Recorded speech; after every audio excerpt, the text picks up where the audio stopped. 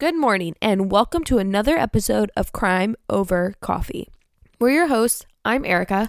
And I'm Abby. And today we're going to cover part 2 of the infamous Lizzie Borden case. So pour yourself a strong cup of joe and let's dive in.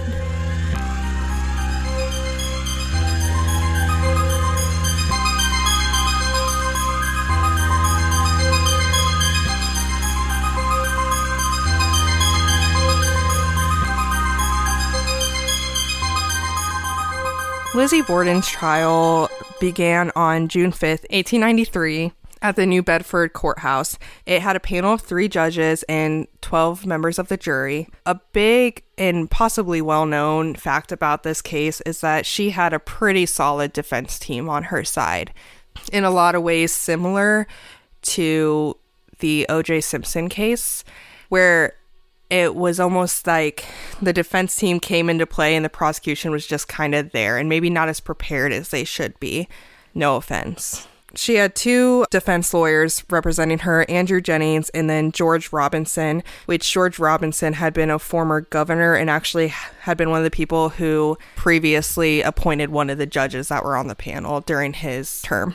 And Lizzie was not going to testify in court. She said, quote, "I am innocent and I leave it to my counsel to speak for me," end quote. There is a famous picture you can look at. I think it's just a drawing, but it's showing Lizzie fainting. And she fainted because in the opening statement of the prosecution, they brought in Andrew and Abby's skulls and set them on their prosecution table, which caused Lizzie to faint and really kind of stirred the whole room. I absolutely hate this part of the story because it is disgusting and many things, and I couldn't even imagine being there and having to witness them bringing my father and stepmother's skull and just placing it in front of me. Yeah, and especially if she didn't actually commit it, it's rough. And we will post a photo of the skulls on our social media. The court documents are online, so you can read through. They have all the witness testimonies, all the information. This case, because there was no physical evidence, really relied on witness testimonies. Something immediately that was a big jab to the prosecution was the fact that Lizzie's inquest was ruled inadmissible for a couple reasons. One, the fact that she was medicated under morphine and couldn't be held really accountable for her statements. And also, it was ruled that she was definitely a suspect at the time of the inquest and she should have been told her rights and saying that she does not have to answer and could have a lawyer present, which none of those things happened. And so it was not admissible in court. The prosecution tried to point out the poison or trying to buy the poison from the drugstore that happened a couple days prior. However, at some point, they actually have the jury leave the room to talk about whether this evidence is going to be admissible or not. And they have specialists, doctors, pharmacists come in and say that there were basically enough outside reasons for her to be trying to purchase the poison, assuming it was her that did that and that's accurate, that it could not be ruled as evidence. And the autopsy of Andrew and Abby revealed that they had not had any poison in their systems. So that debunks that theory. Yes. There's speculation about whether or not it would still be in their systems or what have you, but I mean, she would have had to go get it somewhere else because the pharmacist did not sell it to her. Which is a smart move on his part. Now, there were some witnesses that talk about how Lizzie possibly didn't have that great a relationship with Abby and would have been unhappy with Andrew for him not bequeathing his wealth onto the kids the most that he could have. However, other people came forward and said that Lizzie and Emma both had a very good relationship with their father, and their relationship with Abby was maybe not great, but not that bad. Something like a little side note that I thought was really sweet is Andrew wore a ring on it was on his pinky finger because it's too small from when Lizzie gave it to him as a child, and he wore it every day. That's so cute. And that just doesn't seem like something you do if you don't care about your kid. You know what I mean? For me personally. Yeah, I agree. And one thing I want to point out, our most recent episode before this was the Jennifer Pan one. And if you guys listen to that, she hired people to kill her parents. But it was well known, and there were many people that were able to come forward and talk about how bad the relationship was with her and her parents. And so I think that a lot of people, at least there's typically people that in your life that will know whether or not you have a good relationship with your parents. And so when everybody's coming forward saying that their relationship was great, I mean, kind of loses the motive of why this would have happened if Lizzie was the one that did it. Absolutely. There were a couple people who maybe made him question this. So Hannah Gifford, who had made a garment or a dress for Lizzie a couple months prior to the murders, said that Lizzie called her stepmother, a quote, mean, good for nothing thing, and that she doesn't have much to do with her, end quote. I don't know how aggressive that sounds to you guys. I'll let you kind of decide on your own. For me, it was almost like, if you're mad at someone, maybe you say stuff like that. Maybe those kind of statements were enough for people to be turned off by Lizzie. It was rumored and talked about that she did not call Abby mom anymore, and she had for a while, but now she just called her Mrs. Borden. What do you think about that, Erica? I go back and I don't know, because it is a little weird if she was calling her mom and then started calling her Mrs. Borden. But then again, just think of like an angsty teen that like gets mad at their parent or whatever and just starts calling them by their first name instead of mom or dad or whatever. I mean, she was older, but she was still living at home, so I'm sure there was still kind of that mother-daughter relationship, and it wasn't like different and more just two adults being friends, which kind of happens once you get older. So it's possible that if she had been calling her mom and then just stopped and started calling her Mrs. Borden, it could have been because she was upset with her about something. It also may have just been the fact that she was 30 and she felt like she was a friend of her, and it was more polite and appropriate to refer to her as Mrs. Borden instead of mom. I agree. I can see it going either way. Because it abruptly stopped, it could be a sign of something bad, but it could have just been something as simple as that. It also may have been that she never even referred to her as mom, and that was just something that some people came forward and thought they'd heard, or that was just their speculation of it. Now let's talk a little bit about the dress. And I think you guys might know where I'm going. There is witness testimony that Lizzie, after the murders, couple days, was seen going to burn one of her dresses. And when a neighborhood friend witnessed it, she's like, "What are you doing?" And Lizzie said basically, I got paint on it, so I'm not going to wear it anymore. I'm just going to burn it. And a lot of people thought this was fishy. That's one way to dispose of a dress. It is. I don't know if it was common back then to just burn your clothes you weren't wearing anymore. I honestly have no idea. But a lot of people thought this was strange and possibly her trying to cover up evidence. I did see in one report something about how one of her dresses had a small spot of blood on it on the inside. It said the size of the head of a pin. All I'm going to say to that is, one, it could have been from a number of things. Two, if there really was blood around the house, it would make sense that maybe that happened. There's clearly a lot of blood in the area. You don't hatchet someone that many times and not expect there to be blood everywhere. They didn't have testing back then to test the DNA on that blood, did they? They didn't have DNA. They did have the technology to do fingerprinting, but they just didn't. Well, because I'm just thinking, I know myself, and I occasionally have like a little scab or a little spot that just will start bleeding a little bit and it gets on my clothing somehow. Or back in the day, if she was like sewing something or using a little needle for anything, she could have just poked herself and gotten a little pinprick of blood on there. And so it just makes me question whether or not that's even super relevant, because you could probably go pull clothing out of my laundry basket and there'd be blood on something.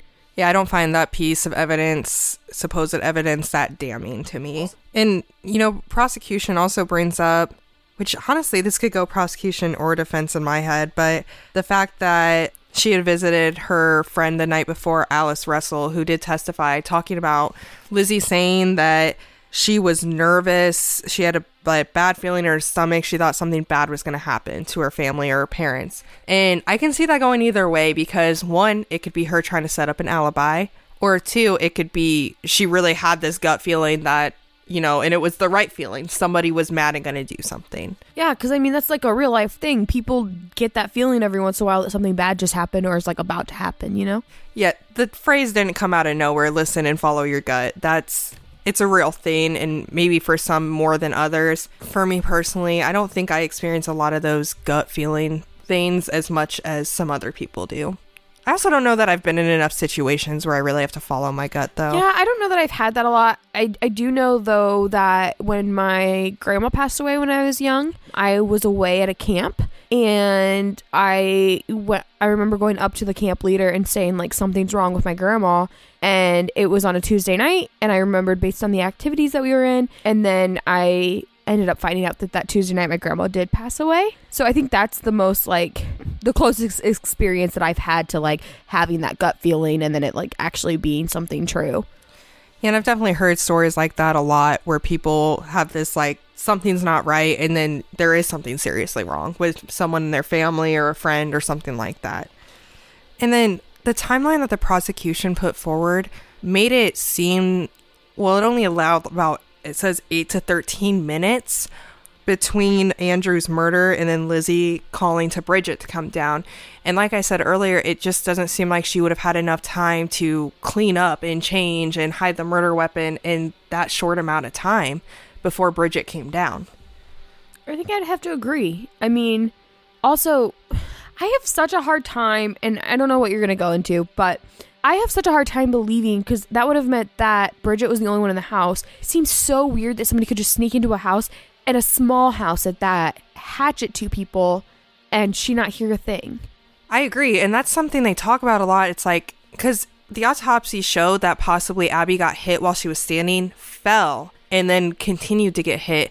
And she wasn't like a tiny little person. I mean, she weighed over 200 pounds in a house, an old house like that. You would think you would hear that. And it's something they say about, that raises questions about both, I think, Lizzie and Bridget, is how did they miss all this going on? The only thing that I can think of is if Lizzie's story is true, she really was out in the barn and not even in the house at the time of the murders, then it would make sense. But it still makes me question Bridget. I agree, but you have to remember, too, Bridget was in and out washing windows. I didn't realize she was washing the outside of the windows. Like, I didn't think that through. But you're right.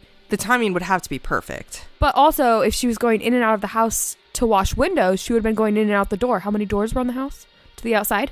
2 or 3. Oh, okay. But so somebody could have snuck in through another door. But, and another thing they point at is they always kept the doors locked. Enough so that Andrew had to knock to get in when he returned home.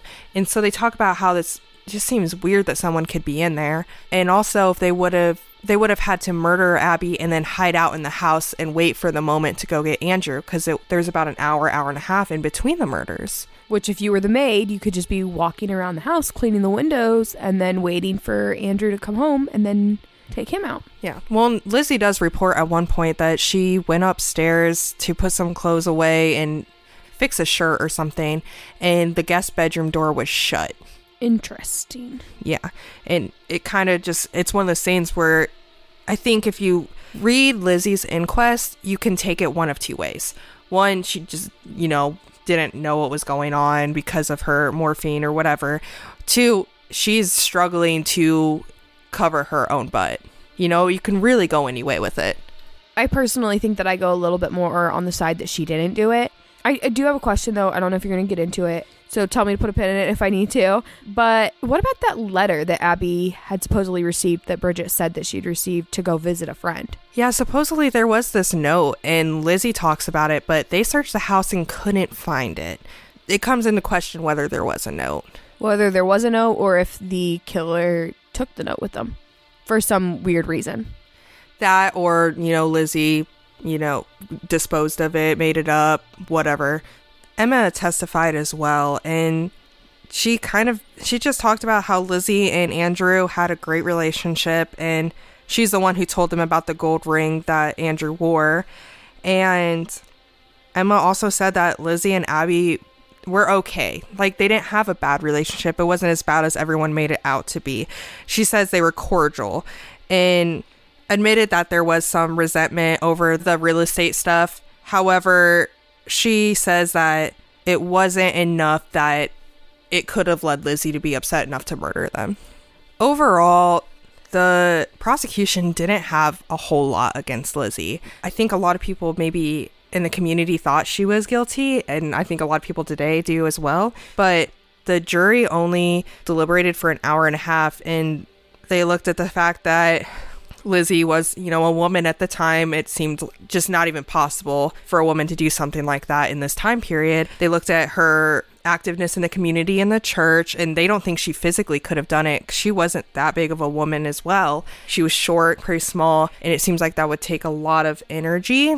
And they were talking about how there's no way she could have done it and not had any blood on her. And they found her not guilty, which in all, I do think they didn't have enough to convict her whether or not they thought she did it. I think that was a good call in the eyes of the law. I think there was enough reasonable doubt. I 100% agree. I mean, we do so many cases where people are wrongfully convicted for things when there is an abundant amount of reasonable doubt, and it's so unfortunate. So I'm really glad to see that this was a case where maybe the criminal justice system just didn't fail Lizzie.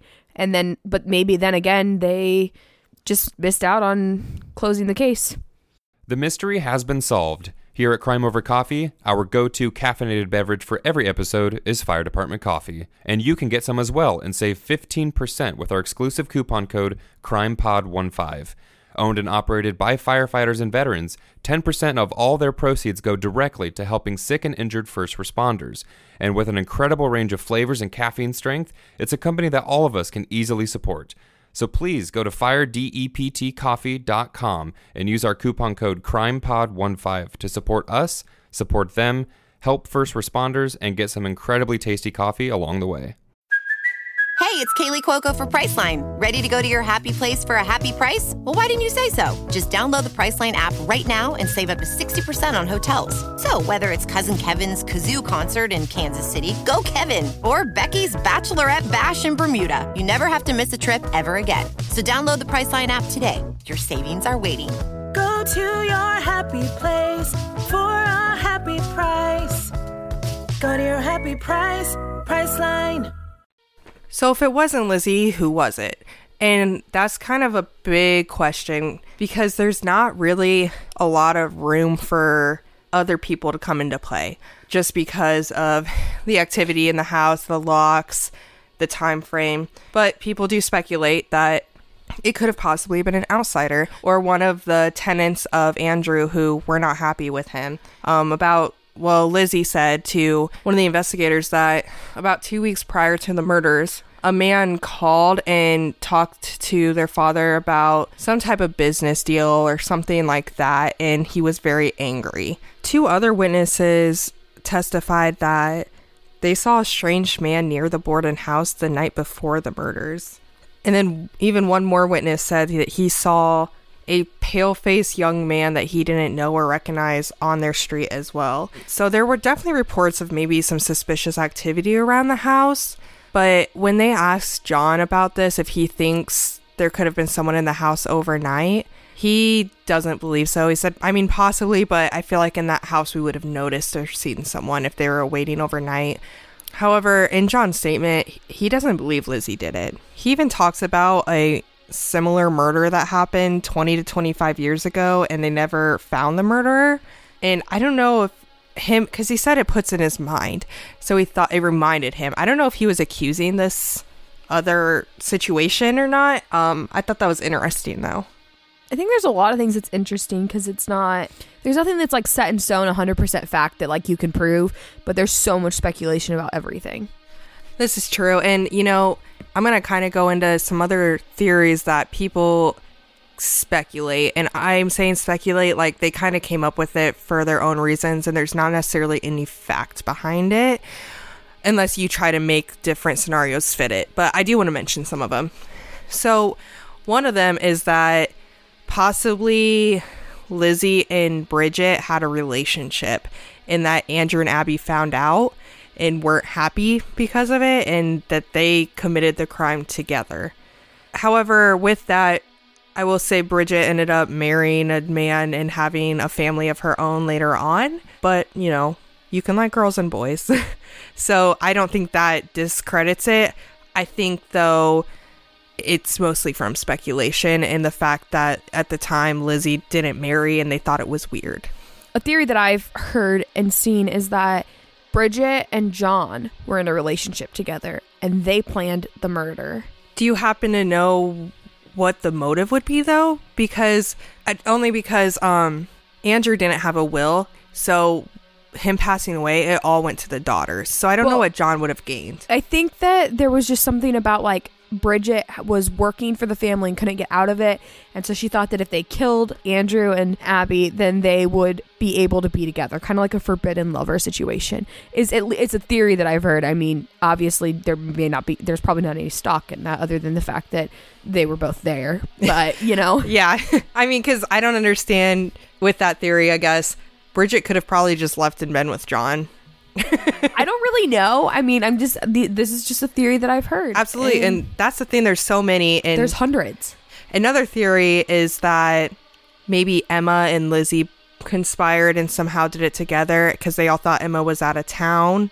It was, I think, only like 15 miles away, which for that time would have taken a little bit. But people think that possibly she came in, they murdered, maybe she did the actual homicide and then took off, and Lizzie was there to kind of be like, whoa, here's my dad and stepmom.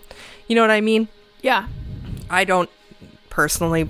For me, the one that I tend to think the most, and I know you don't really have too much of an opinion on the suspect or the actual perpetrator in this situation, I really think that the maid did it. And I hate that it sounds like so much like the game Clue, but like I feel like it was the maid, because it just doesn't make any sense to me that somebody else could have done it. I guess you could put Lizzie into it. I don't think that Lizzie did it. I just have this gut feeling that says Lizzie didn't do it. Going back to that gut feeling.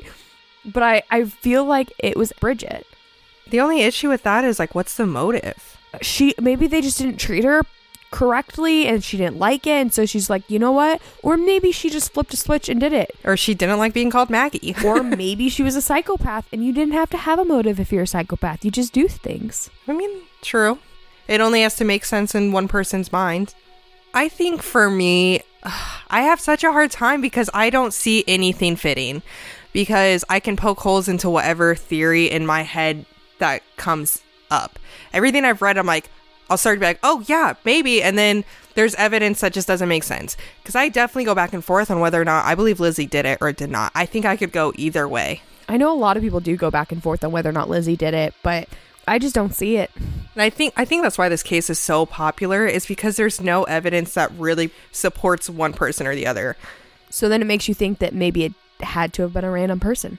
Yeah, it just, they would have had to manipulate the situation just right to be in and out of the house through whatever doors were locked or unlocked. For me, I think I can see it. Yeah, they kept the doors locked, but if Bridget was just in and out washing windows, was she really locking it each time she went out and then came back in and then went back out? Also, Lizzie was there, and if she really did go out to the barn, did she lock the door when she went to the barn from the house? It's easy enough to just forget to lock something. And also, John says when he came back from his errands, he did note that the barn door was open. Look into that however you want. I don't know if it necessarily means anything or doesn't mean anything, but I just want to throw that out there that he does state that. Isn't this the one where they found footprints in the loft of the barn? The thing with that, which is interesting, this is something people point at as to why Lizzie's maybe culpable, and it's because there's a bunch of dust in the barn and they don't think anyone was up there. However, I don't know. I have a hard time. Look, we grew up in Indiana. It's the Midwest. We've been around the barns. I can see how there would still be dust and not footprints, or vice versa. Like, I think when it comes to the dust in barns, you can't be like, there would be or wouldn't be. It just seems odd. It's one of those things where we're like in JonBenet when they talk about the spider webs, how they would have been disturbed if the perpetrator entered through the window. Would they? If it's big enough and they can go to the side. Also, spiders can build a web fairly fast. Also, if I see a spider web and I'm breaking into a house, I'm definitely avoiding the spider web at all costs. For more than one reason. One, to not leave evidence. Two, who wants to get a spider web on them? Exactly. And who wants to bother the little spiders? Lizzie and Emma end up living together right after all this is said and done. Emma stuck by Lizzie pretty much through all of it. And they bought a house together, and eventually, abruptly, it said, Emma moved out of the house in 1905, and they didn't talk again. And I'm not sure why, but a lot of people speculate that maybe Emma didn't think Lizzie did it at first and then found something out. I also heard another theory about this, that it's possible if Lizzie and Emma did it together, there was some sort of one of them wanted to come forward or something, and they just got into like a big fight or argument about whether or not they should come forward, and Emma ended up just moving out over a fight about them like trying to keep the secret together. The only thing with that makes me question it is if you really had no ties left and you wanted to come forward, why wouldn't you come forward? I don't have a good answer because I've not murdered anybody. Lizzie Borden ended up passing away of pneumonia in Fall River, Massachusetts on June 1st, 1927, and Emma passed away just days later, which I think broken is heart. Yeah, it's definitely interesting, and Lizzie was 66 when she passed away. So, I mean, Emma would have been a normal age to pass away at that time. It's always interesting, and this is just kind of a side note, when people who were close or have this sort of connection pass away close to each other. Like you see it in older couples a lot that have been married for a long time. As soon as one passes, the other one doesn't last very long. That is actually a syndrome, and it really is referred to as broken heart syndrome. I don't remember the actual name for it, but people typically refer to it just as broken heart syndrome, and it's really, really sad. It is and so you sad. can see it's seen in animals even. Like if you have like two pets in the house and they're like really close or something, then if one of them passes away for one reason or another animal could follow in its footsteps. We actually had two kittens that happened to once. One got, I think, hit, and the other one, they were siblings. The other one took off and ran away. Which is really sad. I mean, a lot of times with animals, they tend to know when they're going to pass away, so they will leave the home so as not to be around the family, which is always weird to me. Yeah, that broken heart syndrome it's such a sad thing, and like terrible that you are so sad and distraught that you just pass away yourself. This case is not solved to this day, and I don't think it will probably ever be solved. And it just leaves us to speculate and make our own guesses and draw our own conclusions. Thanks for listening to this week's episode of Crime Over Coffee. You can find us on Instagram at Crime Over Coffee or on Facebook at Crime Over Coffee Podcast, where all of our photo and video content for each episode can be found. You can also email us your thoughts and case suggestions at crimeovercoffeepod@outlook.com. Also, all of our sources can be found in the show notes of each episode. If you would like, you can support us by going to anchor.fm/crimeovercoffee. Donations are greatly appreciated and assist in making the podcast possible. Other ways to support us include recommending us to friends and family, giving us a 5-star review on Apple Podcasts, and subscribing to us on your favorite podcast listening medium. So again, thanks for listening, and we'll see you next time.